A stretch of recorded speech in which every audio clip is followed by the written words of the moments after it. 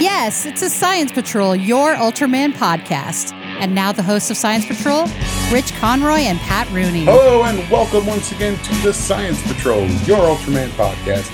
My name is Rich Conroy. With me, as always, the lovely and talented Mr. Patrick. Hey, everybody. How are you? Now I'll ask. Fresh from surgery, Patrick. That's what I was just about to ask. So let everybody know why we're going to be a little late on this episode. I was in the hospital last Friday and had emergency surgery on my umbilical hernia, which twisted the day before and left me hovering near the edge of this mortal veil. Oh, good God. Drama Not good. bell. You need a drama bell on that one. It wouldn't have killed me right away, but it would have killed me. It could have killed you. Yeah. It definitely would have killed me for sure. Not woulda, not coulda, woulda. It would have had I not. Yeah, so that was fun. But thanks to my doctor, the wonderful Dr. Fisher, she is a wizard and took care of that. Too sweet. There you go. They strapped me they strapped me down to the table, you know. They put me out like the Lord and Savior. They strap you down, right? So they can hook all the G-gauze and whatnot into you. Yeah. And they're like, all right, just breathe through this mask. And I'm like, all right, cool. And they put it on. And my last thought was, oh man, my one nostril's kind of congested. I wonder if that's going to be a problem. Nope. My next conscious thought was, well, I'm in a different room, so I guess I ain't dead. That's cool. I made it. Okay. The hard part's over.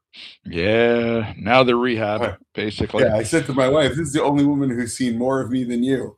She's like, what do you mean? I'm like, she's seen my actual intestines. She's like, She's like, you know what? She could keep that record. That's good stuff. Good times. Fair enough. Yeah, that's good.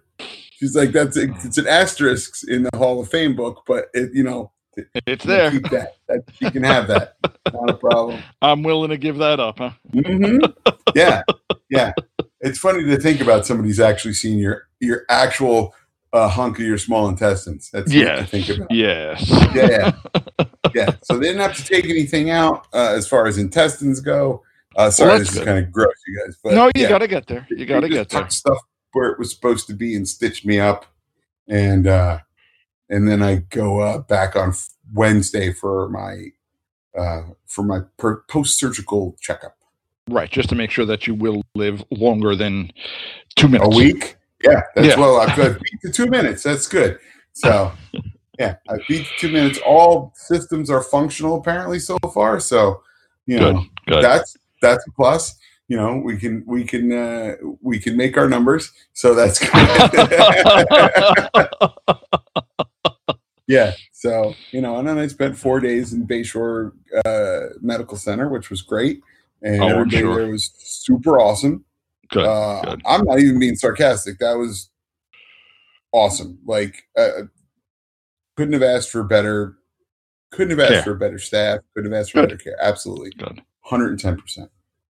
So yeah, we've also had a snow incident since we've heard from you guys. You've heard from us last. Yes. Which is terrible. But and I can't go out and shovel. No. I would think not. If I had $1 for every person who was like, "Don't go shovel," I could have paid someone very handsomely to shovel. Yeah. Well, did Elena have to shovel? Did your wife have to shovel? Well, our neighbor shoveled. Oh, that was really nice. That was nice.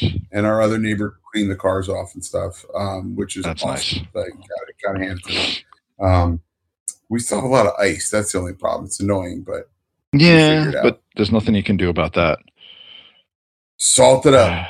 Yeah, pretty much. That's basically it. I got to order some shoe spikes. The stretchy dudes that you put right over the bottom of the shoes. Your walking feet. Yeah, your walking feet. Those things you put on your walking as opposed to your skating feet. Yeah, that's right. Yeah, when you go to the beach, use your sand feet.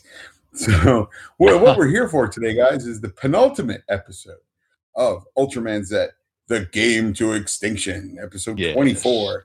Air date was 12/12/2020. Ooh, that's a nice little sequence of numbers there. Yes. Kiyotaka Taguchi is our director. Screenplay, Kota Fukuhara And it is the 24th and penultimate episode again of Ultraman Z. Now, I didn't even see that it said penultimate in here before I dropped that nice big 50-cent vocabulary word. Look at you reading it like it's no problem. Right? Yeah. I would have stumbled on it 15 times. Exactly. Juggler's Juggler has finally revealed his true form to Haruki. Meanwhile, Celebro puts his final plan into motion with their respective objectives out in the open. The situation takes a turn for the worse. Big shock. Of course. As the shadow of despair creeps closer, the final enemy appears as a nightmare given shape. That is a fantastic little breakdown. Yeah, nice little TV guide. I like it. Yeah, I watched this in the hospital. Oh, really? Okay. Saturday night, I was looking for something to do. Yeah, of course. Because, guys, I don't know if you're aware of this, and this could be breaking news, but cable TV is terrible. There's nothing on that I want to watch. If it wasn't for the fact that the wife needs to watch certain things, I would probably get rid of cable myself. But she wants, the kids have to watch their shows, and she has to watch her shows. So yeah, the kids I get, but there's got to be whatever that she's watching has to be available on some service or something or other that won't cost you whatever the freaking CNN isn't. CNN isn't. Okay. She CNN watches a lot of CNN. CNN I'll get. Well, that's, for her part-time news anchor position. I understand that. But yeah, so I was like, all right. And I didn't have any way I didn't have my laptop. So that was, I didn't even ask Melina to bring that. I wasn't thinking like, oh yeah, bring my laptop. I wasn't sure how much in bed I was going to be as opposed to in a chair I was going to be. Right. When most of the time I was in a chair, mainly because the beds hurt my back. Really?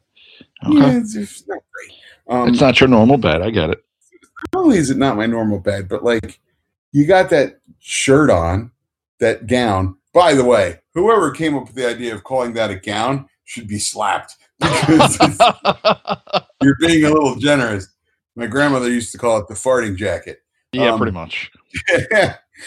But yeah, so I had sweatpants on. I had my sweatpants and my underpants and that going on for me. And this was a trundling up and down the hallway with my IV. Yeah. It's like, you gotta walk. So they're like, you're walking again? I'm like, what'd you tell me? I have to walk. So I'm walking. I'm a walking fool. I was allowed, because we were in a sequestered ward, so I was allowed to walk from one end to the other, back and forth as much as I want. There you go. Nice. Wee. That was my entertainment, aside from Comedy Central's, horrific, what's the word I'm looking for? Editing of what normally would be decent films. But Gotcha. And Step Brothers. I'm going to take heat for that one. That's fine. You get to watch whatever you want while you're in a hospital. No, I didn't like that. I think I don't understand the appeal of that movie. Everyone who calls it a modern day classic is out of their mind, as far as I'm concerned. Yes, I did. I watched it once, and that was enough for me. Yeah, that was plenty. Yeah. It was plenty. So anyhow, immediately after the conclusion of Ultroid Zero's first battle, Ultraman Z has seemingly rescued Yoko, but before his very eyes, she disappears and is replaced by Juggler's Juggler, who had disguised himself as a pilot. No, he rescues Yoko. Who wrote this? I don't drinking. Anyway, he says to Haruki, you shouldn't rely on your eyes. I've always told you that. And he climbs into Ultroid Zero. Five King suddenly ambushes the area. So he's like, all right, this is not going to be easy now that Five King has showed up. Juggler, of course, transforms into Zapardon. Right. And Juggler addresses Five King's controller, Director Kuriyama. Come on, just call him Rectangular General. Come on. I was like, now we know why he's been in the opening credits since day one. Exactly. He turns out to be the final big bad. Yeah. I was like, that's what we're talking about. And says that he knows the human is now being controlled by Celebro. Enraged, the alien parasite claims he's finally learned Juggler's plan to steal the final weapon the humans had built for him. Zet manages to retrieve Yoko from Ultroid Zero's cockpit, sets her down before re-entering the fight. He knocks down Five King, then Haruki asks Juggler what his true intentions are. Juggler replies by recounting a time when he cut down the great tree to stop a war, only for his efforts to be spurned. This is what he intends to steal Ultroid Zero to show those who think their justice is absolute the error of their ways. Of course. Yeah. So the battle between Five King and Zepardon continues, and boy howdy, it is a... Oh, good Lord. This is a crazy battle. Yeah. Yeah, they're pulling out any and all stops that may be absolutely or previously thought of in this entire show. So Zet tries his best to defeat Five King, but his energy was already so low. And did you notice his color timer was blinking so fast? Yes. Yeah. It wasn't just a normal bing. Bing! It's like bing, bing, bingo, bingo, bingo, bingo. Hey, this is bad. This is bad. This is going to be a problem, guys. Yeah. So, believing at it, he gets knocked to the ground and reverts back to Haruki just before his time runs out. Believing that he has a chance to steal Ultroid Zero for himself, Juggler has Zepardon prepared to grab the downed machine. But Celebro retaliates by using Five King to begin to absorb Haruki's unconscious body into the monster. Right. And he gives Juggler an ultimatum. Either he surrenders the machine or he'll kill the alien's human friend. After some hesitation, Juggler's like, oh, right. Fine, I don't like it. And elects to stop Five King instead. And the two monsters fire their beams at each other, simultaneously knocking the duo out and reverting them back to their human forms. Yes. As Juggler lies injured on the ground, Rectangular General takes Haruki's Belial medal before leaving the scene, but not before Haruki notices his eye glowing red, exposing the truth to the alien controlling him. Right. What I love about that is he doesn't take everything. No, he just takes the Belial medal because that's supposed to be the strongest one. No, but I mean, hey, while I'm getting what I came for, I might as well flatten all four of your tires. Yeah, fair. Take all the medals. I got you. Yeah, I might as well I'll take this. I'm going to take the little thing that people can't see. I'm going to take this. Yeah, I could see that. Yeah, I could see that. It's I know you have the pursuit vehicle, but why am I going to make it easier for you to have the pursuit vehicle? That's fine. I got you. Haruki awakes at a nearby hospital and finds that Yuka and what's his face? Bako, thank you. Were watching over him, and immediately asks the status of Yoko, and she's like, "No, she's checked out. She's already ready for the next mission with Ultroid Zero."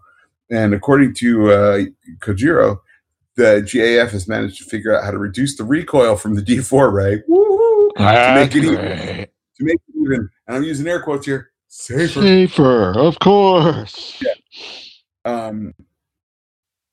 And they're gonna use it again. So Yuka's like, man, this is too much technology, and it might actually have the capacity to destroy Earth itself. And that might be the reason why so many monsters appear to attack Zero,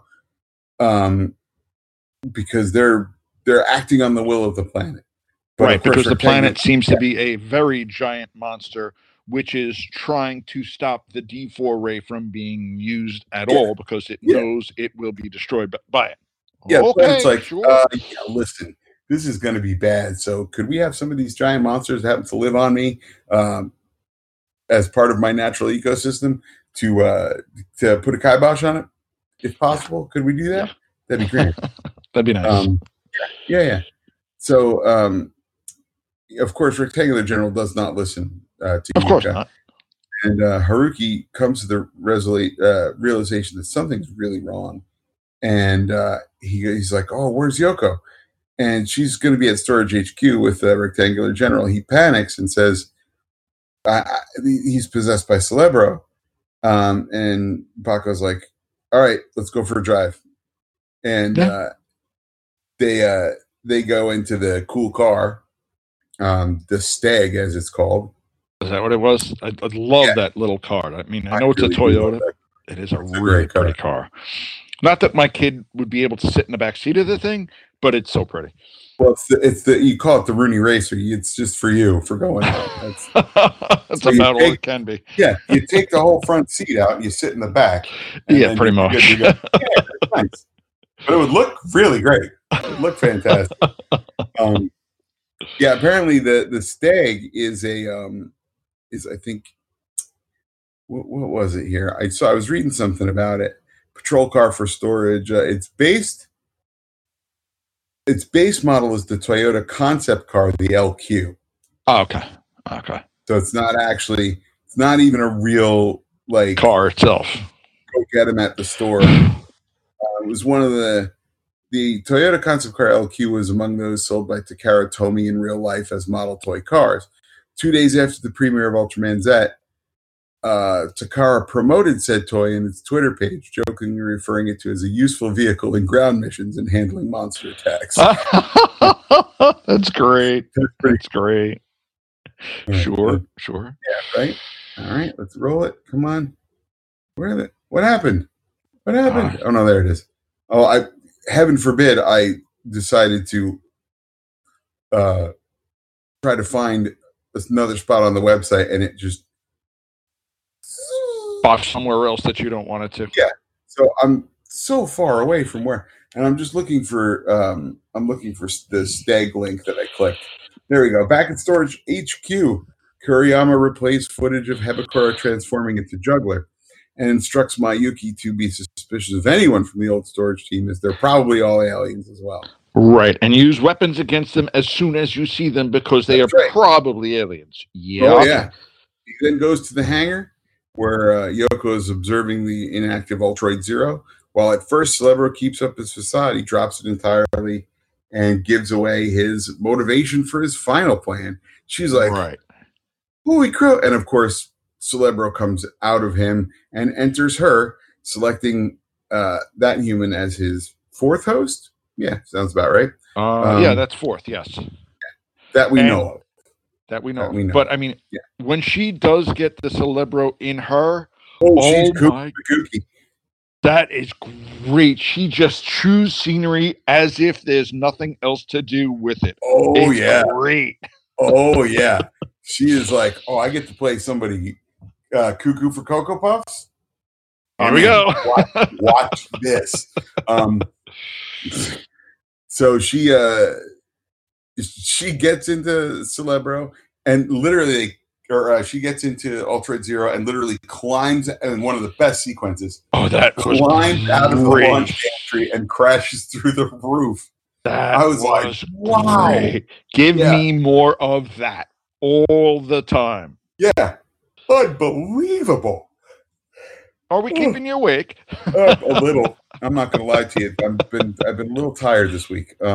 Well, it's understandable. You were in the hospital, so you're allowed to be tired. Considering I had my gut cut open. Mai and a team of CAF employees are caught by surprise by the tremor, of course. Now that they see that Ultroid Zero is fully activated, it gets its way out, and Celebro initiates the final stage of his civilization self-destruction game. Meanwhile, Haruki gets a call from Yuka, who informs him of everything that's happened because she's plot exposition. That's great.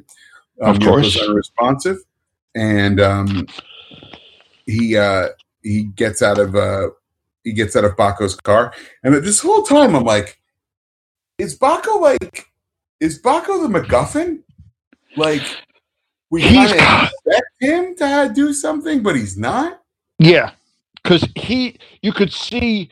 He sort of knows that Haruki is Zet, but he's playing it as if, you got to do what you got to do. Okay, I'll go over there and not watch you do what you got to do. No, he full on knows. And I think Haruki knows that he knows at this point. I think it's one of those. But they still played it as if he maybe knows, but is just playing, I'm not going to completely know because then I have to do something. And Bako's like, yeah, go do it. It's fine. Exactly. And I like that you saw as he runs, he activates the Henshin device and just disappears into the thing. Right, that I did like. That in the background. Instantly into headspace, which is great. Yeah, and they transform without having to show all the steps, which is even better. There wasn't enough time to show steps today. Which I like. This was not a show your work problem. Fair. Yeah, this was like, just an answer is fine. I don't care how you get there. Exactly. Ultroid Zero then proceeds to travel across the Earth, dispatching 5 more monsters and absorbing their energy and DNA. Dankan, Astron, Birdon, Satan Beetle, and Majaba. and before returning to Japan to attack the surviving Mother Red King. Man, oh man, oh man, oh man, oh man. Yes. The dispatching of that Red King was distressing. Oh, it was painful to watch because you actually felt bad for the monster. And Red King's usually a jerk, so you don't mind Red King getting beat up. But this time you're like, you did, because they showed the fact that it's just a mother trying to protect her child, and you're like, no, I don't want to like Red King. I want Red King to be a bad guy, but I do like him this time. And yet, so it's, of course he gets Thanos, and so Zet shows up, and he grabs the hold of the egg to protect it. And through Yoko, Celebro gloats that Zet has been a fine pawn in his scheme, and that humanity has given him such a wonderful weapon before activating all of the kaiju metals he had in hand. Right. In an instant, Ultroid Zero's body begins to transform, and parts of the monsters start emerging where Metal had once been. He says his new creation is the King of Death and Destruction, Destrudos, the Annihilation Armor Monster. Yes, that is some kind of suit. Oh my God, that was some kind of suit. Yeah, and we'll be right back in a few, right after this break with the continuation of this and some more of the Science Patrol.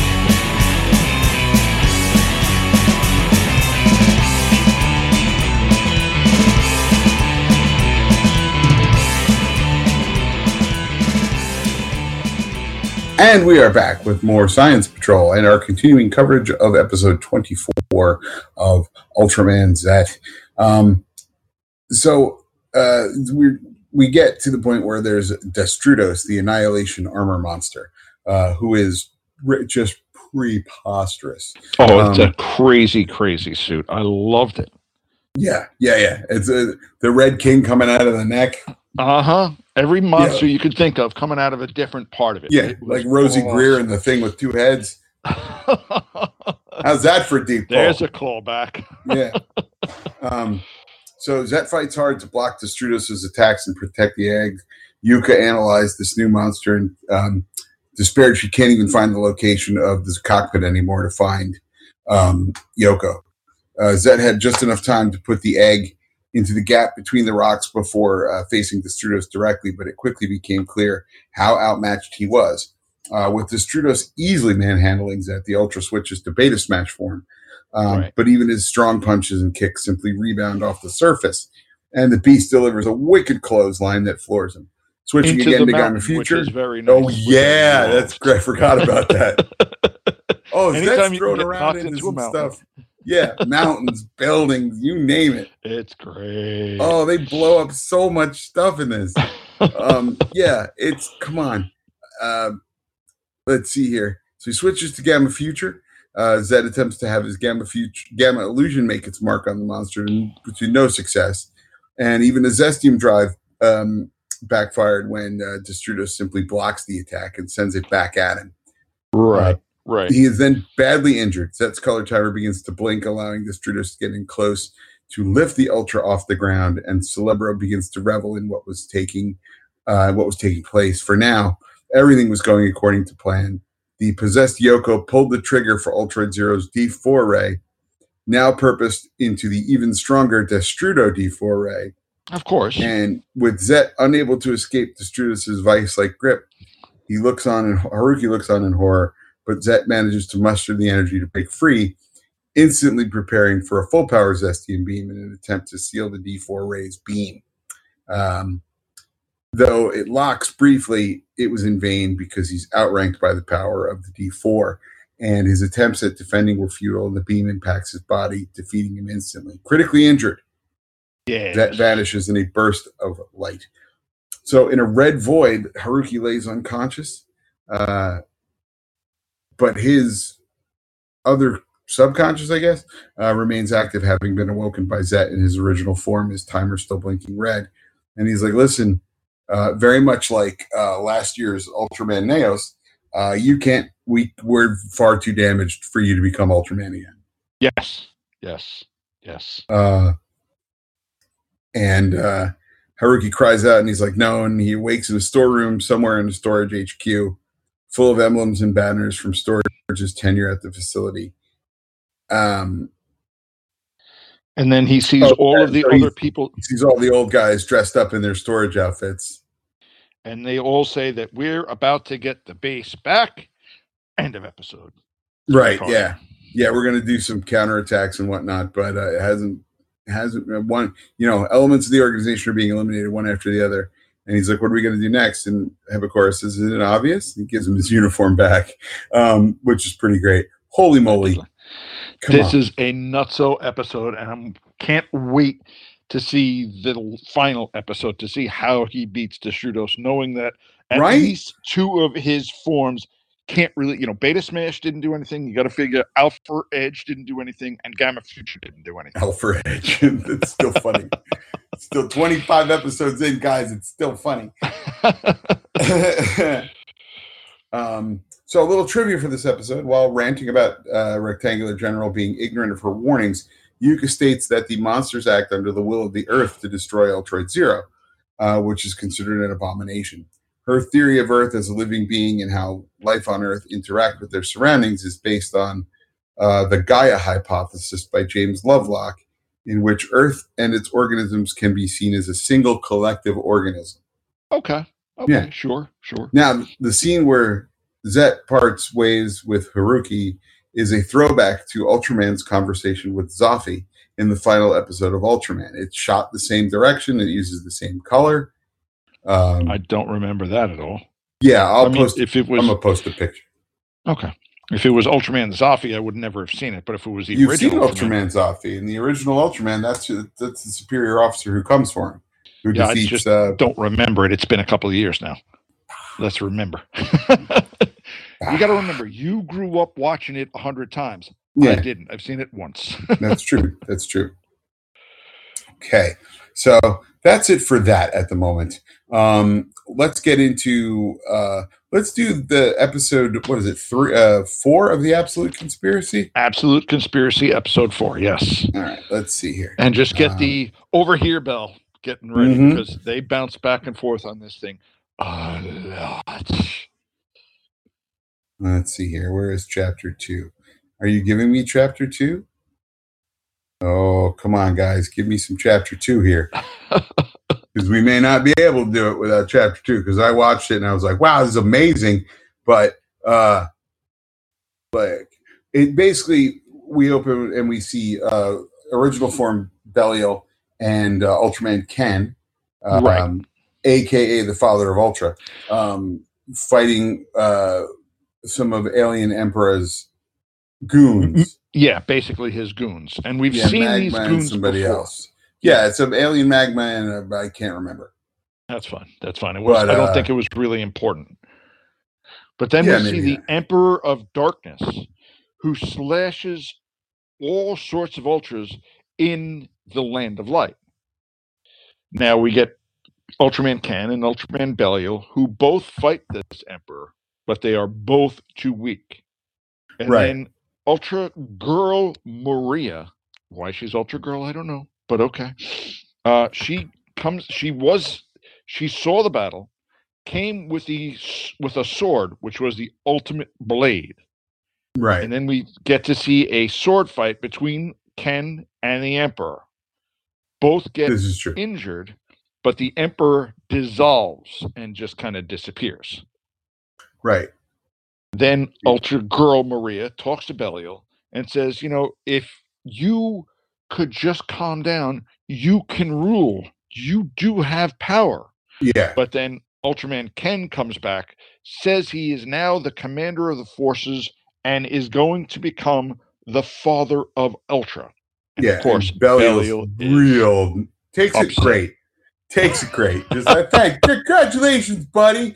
Yeah, you're doing a great job. At all. I have more power. I should be stronger. Blah, blah, blah, blah. Yeah. Let's see. It was, let's see here. I finally found it. Go ahead. By the way, speaking of swords, right? Yes. And I neglected to mention this while we were talking about it during the Zet episode.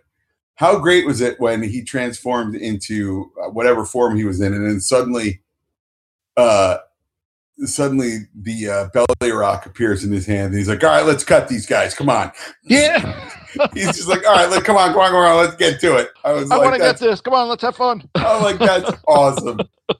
Like, it just seemed like he showed up like, oh, hey, we fighting? Cool. Yeah, let me get to cutting some monster action. This is great. Exactly. I had a little bit of a painful laugh at that point. Yeah, for you laughing right now, I would guess would be painful. Yeah, no, I'm good now, but like the day after, a little tight. Okay. Yeah. So, yes, Maria had given Ken the ultimate blade, like you said. That's her family heirloom. Right. So yeah. I think it's funny that somehow he becomes father of Ultra when obviously the Ultras have existed for however long they've existed at this point. Right. I don't know how they're gonna retcon that, but you know what? I don't think they have to. It's fine. I mean, I think Father of Ultra is an honorific. Okay. Sure. You know, sure. Why not? You know, George Washington, the father of our country, but not genetically, is what I'm saying. Right. Okay. There you go. That'll work. Yeah. That'll work. Yeah. We're not all related to George Washington. So, well, actually, none of us are. He never had his own kids. When he married Martha, married Martha, those were her kids. He just adopted them. Oh, yeah. Wow. Yeah. I did not know that. Well, coming from a history background, let's just say that he and Lafayette were sharing a tent. Yes, not going in deeper, but nice. They were sharing a tent. Oh, man, that's got to piss people off. That's great. That's fantastic. No, I didn't say anything more than that. I watched a History Channel thing about stolen artifacts. Okay. And it was actually a pretty decent History Channel show. I mean, It doesn't harken back to when it used to be the All Hitler All the Time channel. Yeah. Yeah, but it was about like stuff that's like Teddy Roosevelt's revolver that got stolen, and George Washington's teeth. One of the set of his dentures was stolen from the Smithsonian. Oh, that's cool. So I went a little bit of a George Washington rabbit hole while I was in the hospital. Well, if you didn't find out that he and Lafayette were sharing a tent, you didn't go deep enough. They were white, so to speak. They were whitewashing that. So, there was more about his teeth than anything else. I got you. Okay, fair enough. Right. So then Belial, of course, decides he's gonna win Maria's heart, and he says, you know what? After his envy leads to almost injuring Ken in a sparring match, he's like, screw this. I'm going to touch the plasma spark and harness the power of the plasma spark. Right. Which is just dumb. Not if you want ultimate power. If all you're after is power, you go for anything that has power. I guess, but you got to think like, well, the plasma spark isn't evil. It's just too much. You can't. I don't care how great you think you are. Like you can't fly to the sun and absorb the sun. You don't know that. You haven't tried it. This is true. You're not wrong. You're not wrong. You know what? I sit corrected. You're not wrong. Guys, I take it back. If any of you have flown to the sun and have harnessed the power of the sun and are now, please let us know. Are now solar man or lady Science or whatever. Patrol at Facebook. ultramanpodcast@gmail.com. Drop us. Exactly.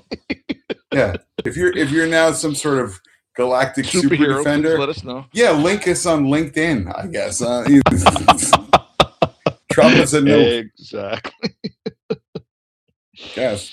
So, the excess energy, of course, from the artificial sun almost burns Belial alive as he proceeds to fight his own kind before exiting himself to one of the surrounding asteroids, where Absolute Tatoris shows up and introduces himself. And he's been the one who's been saying, been like the voice in his head, like, don't you want more from yourself? Don't you think you're better than this? And you do need more power. Of course. Now, the first thing you think when you hear a dark, evil voice in your head is, You're getting set up. Does this sound like a setup to anybody else? Like either no? that, No? or maybe I need to talk to somebody else. Yeah, are there ultra psychologists? Who knows? It could be. Yeah. Oh.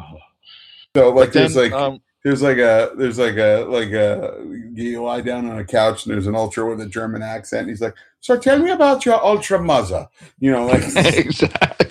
Yeah. But then Absolute Tartarus shows Belial his future, which we know because which we ain't saw great. Oh yeah. And Tartarus also, says, even further on, somebody carries your head as a sword. So I was almost surprised that they didn't actually bring that in, but I think it was filmed just as the set was taking place. I'm not sure. But still, you know, it would have been a nice little nod, but I think that would have ruined the credulity of it. Like, even at that point, even if I'm like, I could have ultimate power. Wait a minute, my head's a sword. You know what? I'm done, you guys. I'm going to retire. Forget it. I'm going to open a friggin' noodle shop, and everything's going to be fine. Exactly. I've had it with you people. Had it. But Tartarus says that he can change Belial's fate as long as Belial will listen to him. And then he walks further, and we see all kinds of evil ultras. Yeah, Rebatos, Judah, and Mold Spectre, Alien Bat, and Zet, apparently. The evil Zet, because they were all evil.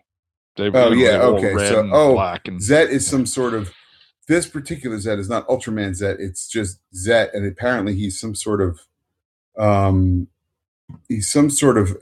Ziton artificial life form. Oh, okay. Sure. He is the main antagonist of the second stage show of 2016's Ultraman Festival. Okay, well, there you go. Now we know. He is described as the one who will bring an end to everything, as well as the embodiment of the end. He made his first on-screen appearance in Ultra Galaxy Fight. So his subtitle is the Space Fear Demon. Ooh. Yeah. You know, when you consider, like, I didn't even consider that, like, oh, there is more. Like, when they do these Ultraman stage shows, there are characters and stories that they come up with just for these Ultraman stage shows. Which kind of makes sense. I mean, I'm going to give them that. Not only does it make sense, but they're trying to fold it into the regular continuity. That's the best part. Of course. Like, and I'm good with that. I'm all right with that. Now, we're not going to know what's going on. But no. You can buy the DVDs of the stage shows, okay? Every year they have a new stage show. New DVD. And every year there's a DVD, and it's cheap. It's like $12. Ask me why I don't have any. Okay, why don't you have any? They're not subtitled. So while I'm sure they're neat, and again, if I wasn't paying to have them shipped from Japan, like if I was somewhere and I found a couple of them, right? You might buy $10 a piece or something. I'm an idiot. Of course, I'm going to buy them, and subtitled or not, that's something that we would end up watching, regardless of. We saw that one stage show in black and white when they were introducing the original Ultra. Yeah, The Birth of Ultraman, which is finally available subtitled, by the way, on that Mill Creek Birth of Ultraman set. Oh, good God. So we can revisit that at some time and actually know what's happening. That's exciting. That's not important. Yeah, no. I mean, for that day when we run out of content. Which we're probably never going to do. Unless somehow Japan sinks. Yeah, it's not going to disappears overnight beneath the waves, and conveniently when they've finished the series, because that would be the worst cliffhanger ever. That's the most of our problems. Yeah, that's the biggest part of the problem. Yeah. But yeah, I told you, if we do a movie or an episode, 2 episodes per one of our shows, 10 years of content, and that was 4 years ago. I know. That does not. You know what the sad thing is? That does not mean we only have 6 years of content left. No, because they keep adding more. Keep making stuff. Yeah, it's the gift that keeps on giving. I think after our 4 years, we might be down to 9 years now. Maybe. If we get lucky. It's insane. Yeah. So I was like, this was a great episode of this. I was like, holy moly, like there's so much going on. It's hard for me to keep track of everything that's going on, but I do like the fact that they keep putting the names of the Ultras so I know who they are. That's super important. That's super duper important, because at least there's a chance you can keep track of what you're trying to keep track of. And I'm scribbling stuff down as fast as I can because, okay, let's keep going. Yeah, you're like, well, I'll figure it out. But yeah, I'm what a fine time to be an Ultraman fan, because they're really cranking stuff out. We're being spoiled, honestly. Let's be honest. Yes. We are being a little spoiled because it's just so much, so good. And so much fun. It really is. So speaking of being spoiled, let's get into Ultraman Leo, episode 29. Well, I don't know that you're going to have time to do that. I got 20 minutes and 48 seconds, and this is not that great an episode that we need to go that far deep into it, I don't think. Okay. Japan Masterpiece Folklore Series, The Reunion of Fate, Dan and Ann. Now, my question on this one, before we even start, how is it Masterpiece Theater? Because this is just two people who fell in love, and now they're not. I don't know. I'm not nearly as well versed in Japanese folklore as I ought to be, I guess. Okay, fair enough. But hey, but go ahead. But who cares? 10/25/1974. Matsutaka Yamamoto is our director. Bunpei Ai is our screenplay, and Nobuyujima is the special skill director. Viewer rating of 10.3. We broke double digits. All right. It's the 29th episode of Ultraman Leo, and it's the 4th of the 7-episode story arc of Japan Masterpiece Folklore Theater. Japan Masterpiece Folklore Series. The basic TV guide breakdown. Dan sees a woman who he believes to be his friend Anne, but the Yoringa alien calls her mother. What is the connection? And is it actually Anne? So while they're playing some sort of smushing game, Momoko notices that there's a boy watching them, and she invites him to join them, but after a while he runs off and exhibits great strength in their game because he starts freaking out that they're crushing him. And, then he decides to push them all into a wall and smush them all. Right. And he does that with one of the greatest battle cries in cinematic history. Oh, God. I'm like, what the fuck? Yeah, that was too much. That is the extent of this kid's dialogue, other than calling out mom. Yes. He just goes, and then he rubs under his nose, and weird psychic things happen. Right? So so the best is Toru and his sister are both like, we think that he's an alien. And Momoko's like, I don't know if that's true. And he looks at her with a face like, have you been watching the last 28 episodes? Yeah. Where have you been? By any chance that there's more aliens on this planet than there are humans at this point? Good Lord. Yeah. So Toru chases him, and Matt gets wind of the situation, and Dan and Gen head to the scene. They catch up to Toru. I love that Mac vehicle every time we see it. Oh, it's so nuts. This is the first time I looked at it, and when I think it's made out of a Jeep. Yes, it's absolutely made out of a Jeep. They just because they showed the full side view of the thing, and you're like, and that's a Jeep with stuff added. Oh, okay, I'm good now.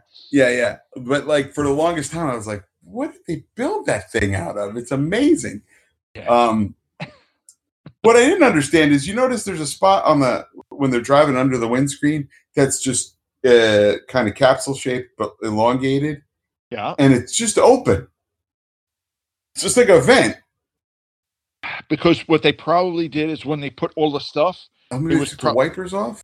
Maybe that's where the wipers go. Well, not just that, but you got to remember the Jeeps used to have the removable front that the shield could fall straight down. Yeah. And they may not have actually secured it. So sometimes they may be putting the screen down to actually shoot the series. That's why you never see the thing in the rain. That's true. That and the fact that a lot of that might be paper mache. But I don't think the screen. Well, they might do that. They might do that sometimes. But this is, you can see through the windscreen, but there's an empty spot at the bottom. And I think, now that I think about that, might be where the windshield wipers go. Might have been. Yeah. Good. Solve that problem. Thanks, everybody. See you next week. So they catch up to Toru, and Gen goes to check on the other, while Dan, the guy with the crutch, chases after the kid whose parent seems to be running very well by himself. Yes. Yeah. That made no sense. Yeah. How are you going to run? Why don't you get Gen to run after the kid? Because Gen's younger and doesn't have a crutch, and you go check on the kids that aren't moving because you are hobbled. That's right. I understand that plot-wise they have to do it so that he can see Anne. Because if Gen ran into Anne, he'd be like, yeah, there's a real fine-looking lady dressed up in a kimono who claims to be his mother. But it wouldn't have the effect of the pulling of the heartstrings. Is it Anne Yuri from Ultra 7? Oh my God, exactly. So then they start to have like a psychic fight, which is pretty great.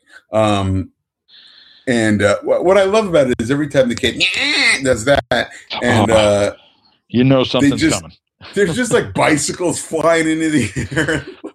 And now to show the time, you get to see all of the strings pulling everything up, and I'm sitting there going, you know what? All right, I've seen worse. Yeah, whatever. Look, you guys you're doing whatever you can do at this point. Like half the time, I didn't know if they were ropes pulling the stuff up or just all the the telephone wires and stuff, because they seem to do it every time at an intersection where there was wires going across, and I'm like, I guess that's a bright idea. Like, those are the phone wires, and you're like, okay, I'll let you have that. That's pretty slick. Sure, why not? Work. Yeah. I'm not going to complain. So then Dan sees this woman that the kid runs to and calls mother, and he recognizes her as Anne Yuri, his love interest from Ultra 7. He then finds himself somehow in a field. That was in Headspace. I figured that out right away. He asked the woman if, I guess. No, it was because 10 seconds later, after he figures it out, he just wakes up out of the headspace and says, okay. The street, right? We're keeping him awake. We'll buy that. Oh, guys, podcasting's exhausting at this point. And he's like, are you Anne? And she's like, nope. And then they run off, and he finds himself back in the street. So Dan goes to meet the woman. And in a snazzy 70s suit. Oh, my God. Dan Moriboshi, kind of a dick, cleans up nice. Yeah. So he then gets a call saying that the boy is causing more trouble in town. This kid lights up an amusement park. Oh yeah. I was more impressed that he actually caused the tracks on the roller coaster to catch fire. That was cool. That is some psychic power right there. Yeah. And he's like, and that miniature roller coaster that they used was excellent. I was amazed. The miniatures they used for this Ferris wheel, for the little spinny thing, they were actually rather good. I'll give them that. When they were spinning the Ferris wheel real fast, were you hoping that there was going to be a shot of people on the inside going like, ah! I knew it wasn't going to happen. Up against the floor. I knew it wasn't going to happen because I knew it was a miniature, but at least looked effective as a miniature. Yeah. Well, I mean, you cut to a real Ferris wheel or just, any one real Ferris wheel car. Budget. Where are we going to get a Ferris wheel in Japan? Oh my God. It's the land of no amusement parks. So, they have another psychic battle. Dan collapses, and Gen fires at the boy, but the captain jumps in the way. I kind of think Gen's trying to, what's the word I'm looking for? Work out some hidden aggression and just shoot stands. Like, that's for all the times you hit me with rocks. It's for the time you almost ran me over in a Jeep. Bang. Exactly. All the times you did. You built that giant silver robot with a meat tenderizer on it that you tried to kill me with it to teach me a lesson. Bang. And what's great is most of the time when they're shooting the guns, the Mac guns, they're super highly explosive. Yes, right? Of course they are. This time it just it gives Dan a gut shot, and he's like, "Doo." So Gen and the lady rush over to him. The woman explains she has adopted the kid, but he's an alien orphan who's a troublemaker. Then she's knocked out because the kid hits her with a rock, of and course. He transforms into his monster form, Yoringa. Yoringa the Bell. There you go. And oh God. So Gen, of course, transforms as well. Now the Yoringa monster is not terrible. No, it wasn't. It's goofy looking, but but the fact that he had eye lasers and ear zappers, he was an actually rather effective monster, and he was able to shoot those spikes on his body somehow. Yeah, and they blow up a bunch of stuff. Yeah, that was pretty good.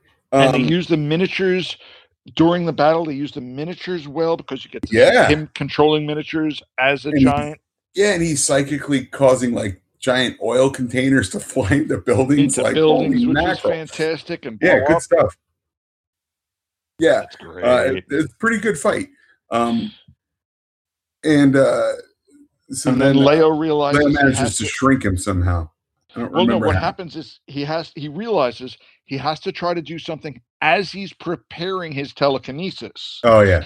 Somehow creates a robe out of thin air, puts the robe onto Yoringa, and it calms him down so he can become just a regular boy. Because he's the Hulk, obviously. It's the ultra-weighted blanket. Here's the thing. Well, the only thing I didn't like is how come the alien monster, when he was doing his psychic things, didn't have to go, continuity, people. Continuity. We're not asking for a lot. So then the child runs over to the woman who's putting a handkerchief on Dan's wound. He awakens as the two walk off and watches as Ultraman Leo takes them both to space. Right. And then we realize that the woman did heal Dan because she still somewhat cares for him. Yeah. Well, no, I think she's just an alien. I don't think that just kind of looks like her. I don't think it was actually Ann Yuri, but we'll never know. Nope. Let's also talk about the fact that how was this the first time in an episode of any Ultra series where you just wanted Dan Moriboshi to kick the living crap out of a child? Yeah, pretty much. I hated that kid so much. I was like you said, that noise he made was so annoying. Just the worst. If you've ever seen the movie Dumb and Dumber, I have a million times. Yes. When he's like, "Hey, you want to hear an annoying sound?" He's like, "Yeah." And he's like, it's like, that's very similar. Yes, it certainly is. Yes, it certainly is. Let's get to our Yoringa. Yoringa the Bell. Go ahead. I did. He is 60 meters tall, 39,000 tons. His homeworld is unknown. Strange. Sure. Not Yoringa? Why not? That's usually where they are from. You would think. He is affiliated with Ann Yuri, but is it really Ann Yuri? It's in quotes. His last and only appearance, Japan Masterpiece Folklore Series, Reunion of Fate, Dan and Ann. No, I don't even want this kid in the also ran. No, don't do it. The monster part of him you could see because it was an effective monster. But the fact that you have to have a kid. Turd. I don't want him. I don't. Fair enough. Even Bach is saying no. No, you're good. Thanks. None of this nonsense. We saw you. That's all we have to see. Yeah. Bye. No. Here's another idea of having the also ran villains, right, is that they get together to menace Ultraman Shecky or whoever our Ultraman is at this point, right? So they're all together, right? They're finally going to make their big, like, we're going to finally kick an Ultraman's butt after all after all the injustice and years that we've had to, that we've had to suffer, blah, blah, blah, blah, right? And there's, 6 or 8 of them, and they're all like standing in the city, and like they're all, cracking their knuckles and adjusting their heads and whatnot. And Ultraman Shecky's like, okay, even 8 of these morons is a lot to deal with. Yeah. The real big bad of the series comes in and just kills them all in one shot. That would be fun. Just comes in and just, like, uppercuts their heads off, like all at once. Wing. Yeah, he just makes quick, like, and like Rock'em Sock'em Robots that go, Exactly. Yeah. That's a fitting end for that. And then Bach's like, well, nobody saw that coming. Well, I'm off. You guys take it easy.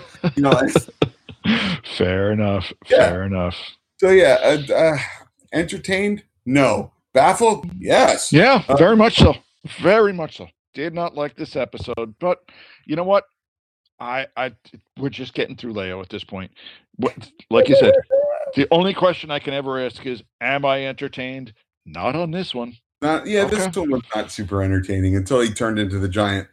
Turned into the giant monster, and that was kind of entertaining.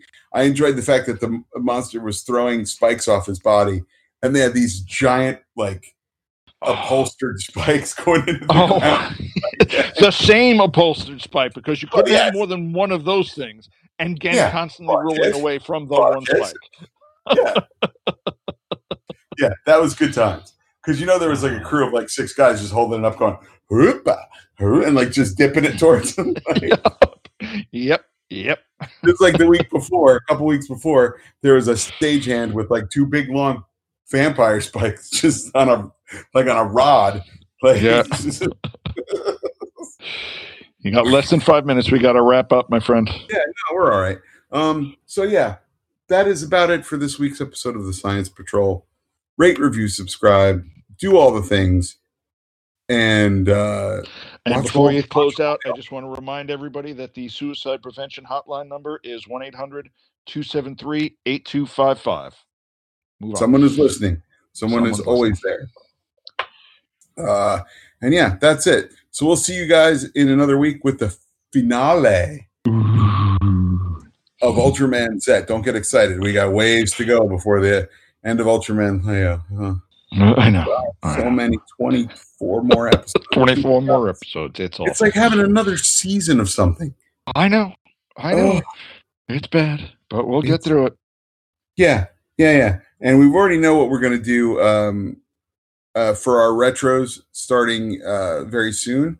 So we may be putting Leo on a little bit of a back burner just because, or it depends on what's going to be released when the new anime series is coming out. Right. When we can get a hold of the Ultraman Taiga movie. Forgot about that, didn't you? Yes. I did. Yes. Comes out next Thursday on Blu-ray in Japan. So that might take a little while to get to us. Yeah.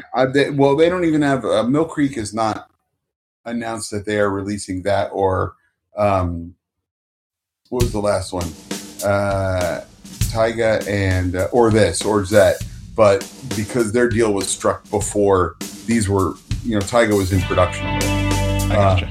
The current thinking is, they're going to do it eventually. So let not your heart be troubled, everyone. Ooh, and when you get to 3 minutes, it turns red. And when you get to 5 minutes, that's why I gave you the 5 minute warning. Oh, nice. Yeah. Sweet. Okay.